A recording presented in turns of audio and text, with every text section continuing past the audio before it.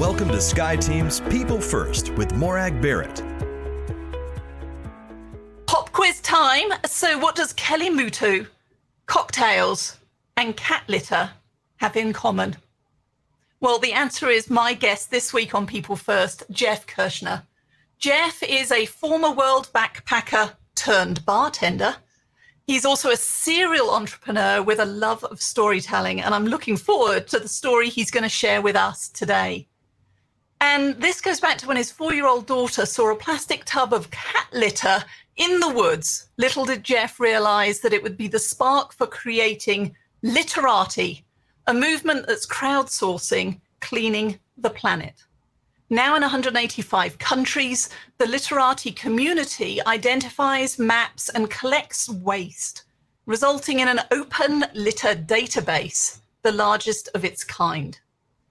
Literati is backed by Silicon Valley investors, the National Science Foundation, and has been highlighted at TED. And Jeff's work has been featured by the National Geographic Society, Rolling Stone, Fast Company, and Forbes. Jeff, welcome to People First. Morag, it is a pleasure to be here. Okay, well, I am so excited to learn more about Literati. And in the conversations that we've had in preparation for this, you'll know that I have a passion and a curiosity behind what you are helping all of us to do when it comes to the planet. But before we get to that story, I want to go back to your origin story. So when you were a 4-year-old, and your teacher was saying, hey, what do you want to be when you grow up? What was your answer then? I wanted to be a hockey player. I lived in Philadelphia. Yeah. Big hockey town. The Philadelphia Flyers were fantastic. And I thought nothing would be cooler than to be skating on the ice with several broken teeth, holding a stick and shooting a puck. That's what I wanted to be. And so were you any good at sports at school? I was. I was pretty good. I could hold my own.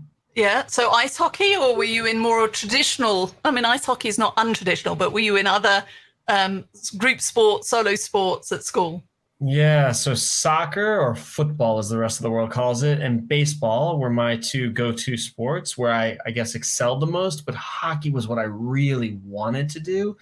I wasn't good enough to play, and that's probably why at the age of 5 I ended my career. But really, the idea was I wanted to be an athlete.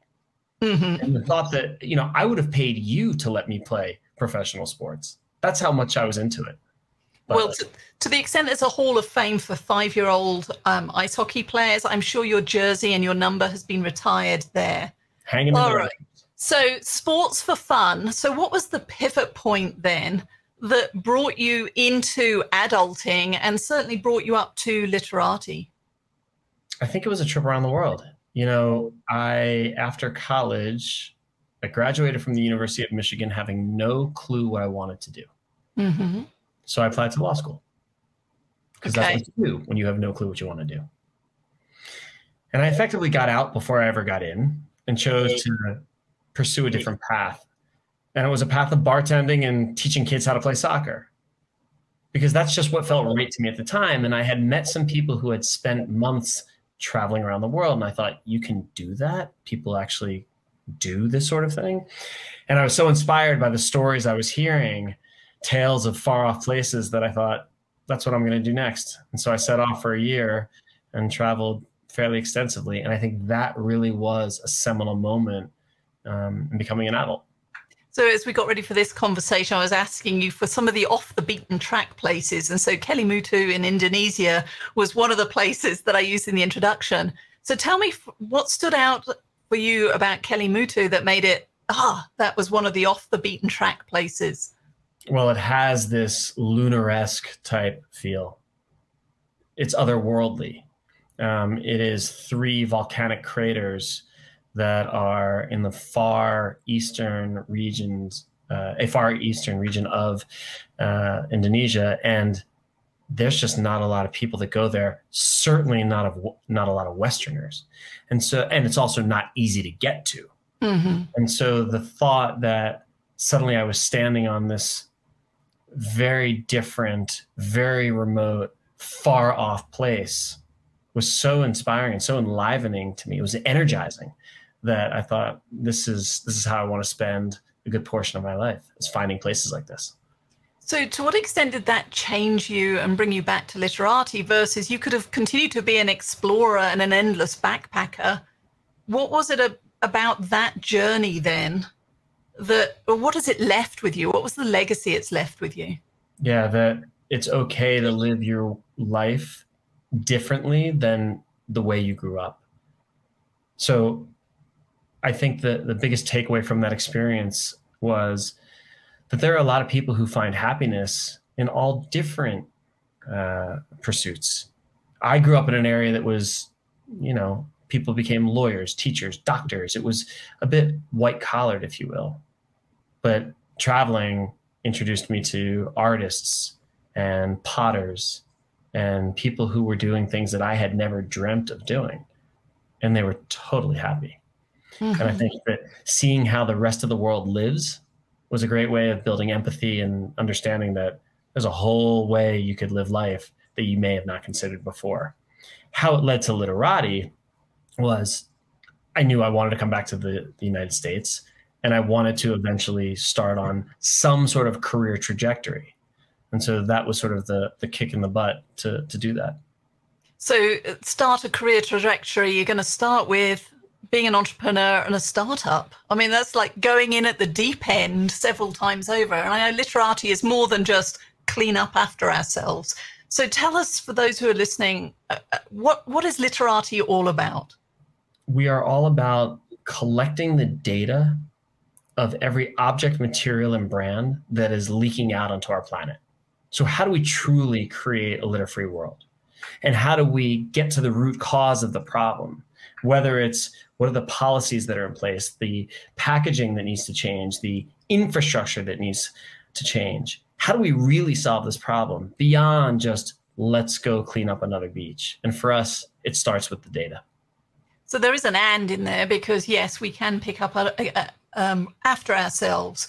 But one of the things that have stood out for me around that whole conversation around global pollution and the artifacts that we are discarding is right now it can feel like it's down to me as the consumer, that it is my fault and therefore my problem to solve for this, versus an inclusive one that also says, well, at the beginning of the supply chain, the people who are producing it, but it is complex. So help us understand that tangled web around how do we do this? I think you hit the nail on the head when you said inclusive. What we're finding at Literati is that there's a lot of blame going around. People are pointing fingers. And that may be one way to try to mitigate the problem, but our perspective is that we all share in this responsibility. And it does start at the beginning of the supply chain with packaging and the manufacturing process, and through the retail and distribution and consumption and recycling and the end of life cycle for that packaging. We all play a role in this game. Super complicated, really difficult to figure out how to solve it and where to start on this journey.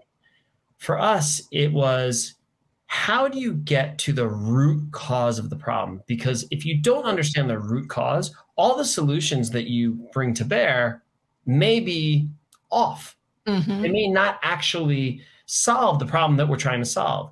And that's why the data piece is such a significant part of what we do. Because once you understand from a holistic perspective exactly what's leaking out into the environment and where it's leaking out to, it lets you understand why. And when you understand why, then you can come up with solutions that you can test and measure and see if they actually work. So how does that data collection work? So with Literati, there is an iOS and Android mobile application. Anybody can download it. And it's through the simplicity of a photograph. You snap a photo, and that photo, a photo of litter that's in the environment, whether it's a Starbucks cup, a cigarette butt, or plastic bottle cap. And we use computer vision models to identify through that photograph exactly what are the objects, what are the materials, and what are the brands. And everything is time-stamped and geotagged. And we use all that data in aggregate to understand what is a litter fingerprint for all Boulder, Colorado, if you will, right? Or all of Jakarta. And understanding that on a block by block basis allows us to come up with really interesting insights and eventually really interesting campaigns to try to change things. So tell us what some of those interesting insights are. Obviously not necessarily correlated with Boulder just down the road from me or some of those other locations, but I presume, like, for example, when a piece of plastic is left out in the environment, it gets weathered, it loses its sticky label. But you're saying your photo identification will still know the origin of whether that was a drinks bottle or a food carton or a bit of a something else from the photo that I upload. Yeah. So back to how complicated this is, that depends. So if that label has been decomposed by 80%, maybe we can identify it, maybe not. If it's pristine and it's packaging the same way it was when it was purchased off the shelf, then we got a better shot at it, right? But you asked a question about like some of those insights and how that may change, because that's what everybody's after, is change, right? So I'll give you an example. It's one of my favorites. The city of San Francisco wanted to understand what percentage of litter came from cigarette butts. Okay. And the reason they wanted that data was they were creating a tax on all cigarette sales. And so at the time, there was a 20-cent tax on cigarette sales, right? And that 20-cent tax went back to the city to help them clean up. But they didn't think it was enough. Our data was used to look at the city holistically, and it actually drove a doubling of that tax, which generates $4 million a year for the city of San Francisco to clean itself up. So if you think about what the technology and the data did, it was, how do we turn what's invisible, the cigarettes lying on the street, to something that's visible through the data so that it can be used to create change? In this case, the change was providing more dollars to San Francisco to help the city keep itself clean. So you're differentiating between, and there's more that goes into a cigarette butt than just paper-based, but paper-based litter, from plastic litter to aluminium cans to whatever. So there's the different flavor I'm going to use of material. That's right. And then I'm also thinking, as you think about the city, if I discard my cigarette butt appropriately in the trash can, is that still classed as litter by Literati? Or are you only looking at the ones that have been stubbed out on the street corner or thrown out of the car window into the street? The latter. Only those materials, whether it's a cigarette butt or a can, that have not been placed where they are supposed to be placed. And by the way, that differs city by city. Some items are recyclable in some locales that are not in other locales. Yeah. Back to the complexity of this problem. Well, it's not just that. And I'm just thinking about over the recent years how some metropolitan areas even removed trash cans because of the safety risk or the security that was therefore afforded, or the illusion of security that was afforded, because things are now not hidden in the can. But of course, now that means I'm carrying this empty bottle, and unless I am being thoughtful and bringing it home, then you're increasing the street-borne debris that people are leaving, or the standing it on the signpost that we've all seen, because that is the only option that somebody has chosen to take in that moment. So it's the breakdown in the whole system that you're flagging, in addition to the what it is that's being discarded. That's right. And I think the way you articulated that is accurate. It is a system, and there are multiple players and a lot of ego and a lot of money at stake. And so what is the way that Literati can play its unique part as part of that system? That's what we have been on a journey to really figure out over the lifespan of the company. So you're in 185 countries. So that means people are paying attention and listening. So what has been most exciting for you and optimistic for you in terms of who's listening and who's doing as a result of the data and the impact that Literati is having? So I'll answer that in two ways. The first is some of our clients who are just delighted with the fact that they're seeing improvement in their locations, right? We work with the city of Lodi, California. We work with Memphis, Tennessee, Pittsburgh, Pennsylvania, and they're starting to see how they can really engage their own citizens to become part of the solution. And so the more we can provide value to our customers, the cities, who can then engage their citizens, there's very few things that delight us more at Literati. The other answer is the individuals who are desperate to be part of a solution, right? Whether it's the 70-year-old woman who's been walking the beaches of Santa Monica, cleaning up for the last 40 years, or the 14-year-old eighth grade student who has sustainability as a key thing that they want to pursue in their life. What we're learning is that so many people are desperate to contribute to making a cleaner, healthier planet, whether it's through climate change or saving the oceans, and they don't know where to turn. And if we can put a very simple, tangible solution in their hands so that they can feel that they're contributing to a more sustainable future, that's such a rewarding place to be. And that's what we're seeing as well. So yeah, that's what I like, that those examples you've given. It's empowering and amplifying the individual voice, the picking up a trash on my walk to school or whatever it might be. It's helping the community because now the municipalities are getting better information about where and what sort of litter is being dropped. So do we need to build a recycling plant or find a way to do it? Are you also then seeing that the data is able to influence and change legislation and change the production habits that are embedded within the supply chain at all levels? We have, and that's been really inspiring to watch as well. I'll give you an example. In the Netherlands, there is a small candy, and it's called Antiflu, and it's wrapped in a small plastic wrapper. And members of the Dutch literati community collected tens of thousands of these Antiflu wrappers and took the data to the company, actually took the data to the CEO. The parent company is called Carrasco. And when the CEO saw a map of where all of their wrappers were ending up on the ground in the Netherlands, he committed to changing the supply chain. And it took 9 months, which is not that long, to change the Antiflu packaging from plastic to paper, and they seal it with wax. And that is an example of how the data can be used to inspire a company to make a change, to take something that, if it ends up on the ground, plastic is going to have a much longer life cycle to really, is going to have a much longer time to disintegrate than something like paper, biodegradable, and will be much less harmful to the environment. That's one example. So as you look to the near future then for Literati, and of course there's the long-term Everest, a clean planet would be phenomenal. But what are the near-term goals and aspirations that you have for the organization and the legacy and impact it's having? Essentially, we're trying to do something that's never been done before, right? And so when you're creating a market, I think it's imperative to understand, are you doing something that you think is cool, or are you doing something that actually creates value for others? It's too easy to be stuck in your own head and stuck in your own offices and say, no, this is what we need to do. This is where the product and the service should go. But if you're not out there talking to the public, talking to clients and customers and saying, is this truly helpful? Is this truly solving your problem? I think you're wasting your time. And so that is, for me, the immediate short-term goal, working with our existing city clients and our existing corporate clients to understand, not only are we continuing to deliver value for you right now, but what else could we do to expand the value that we're providing?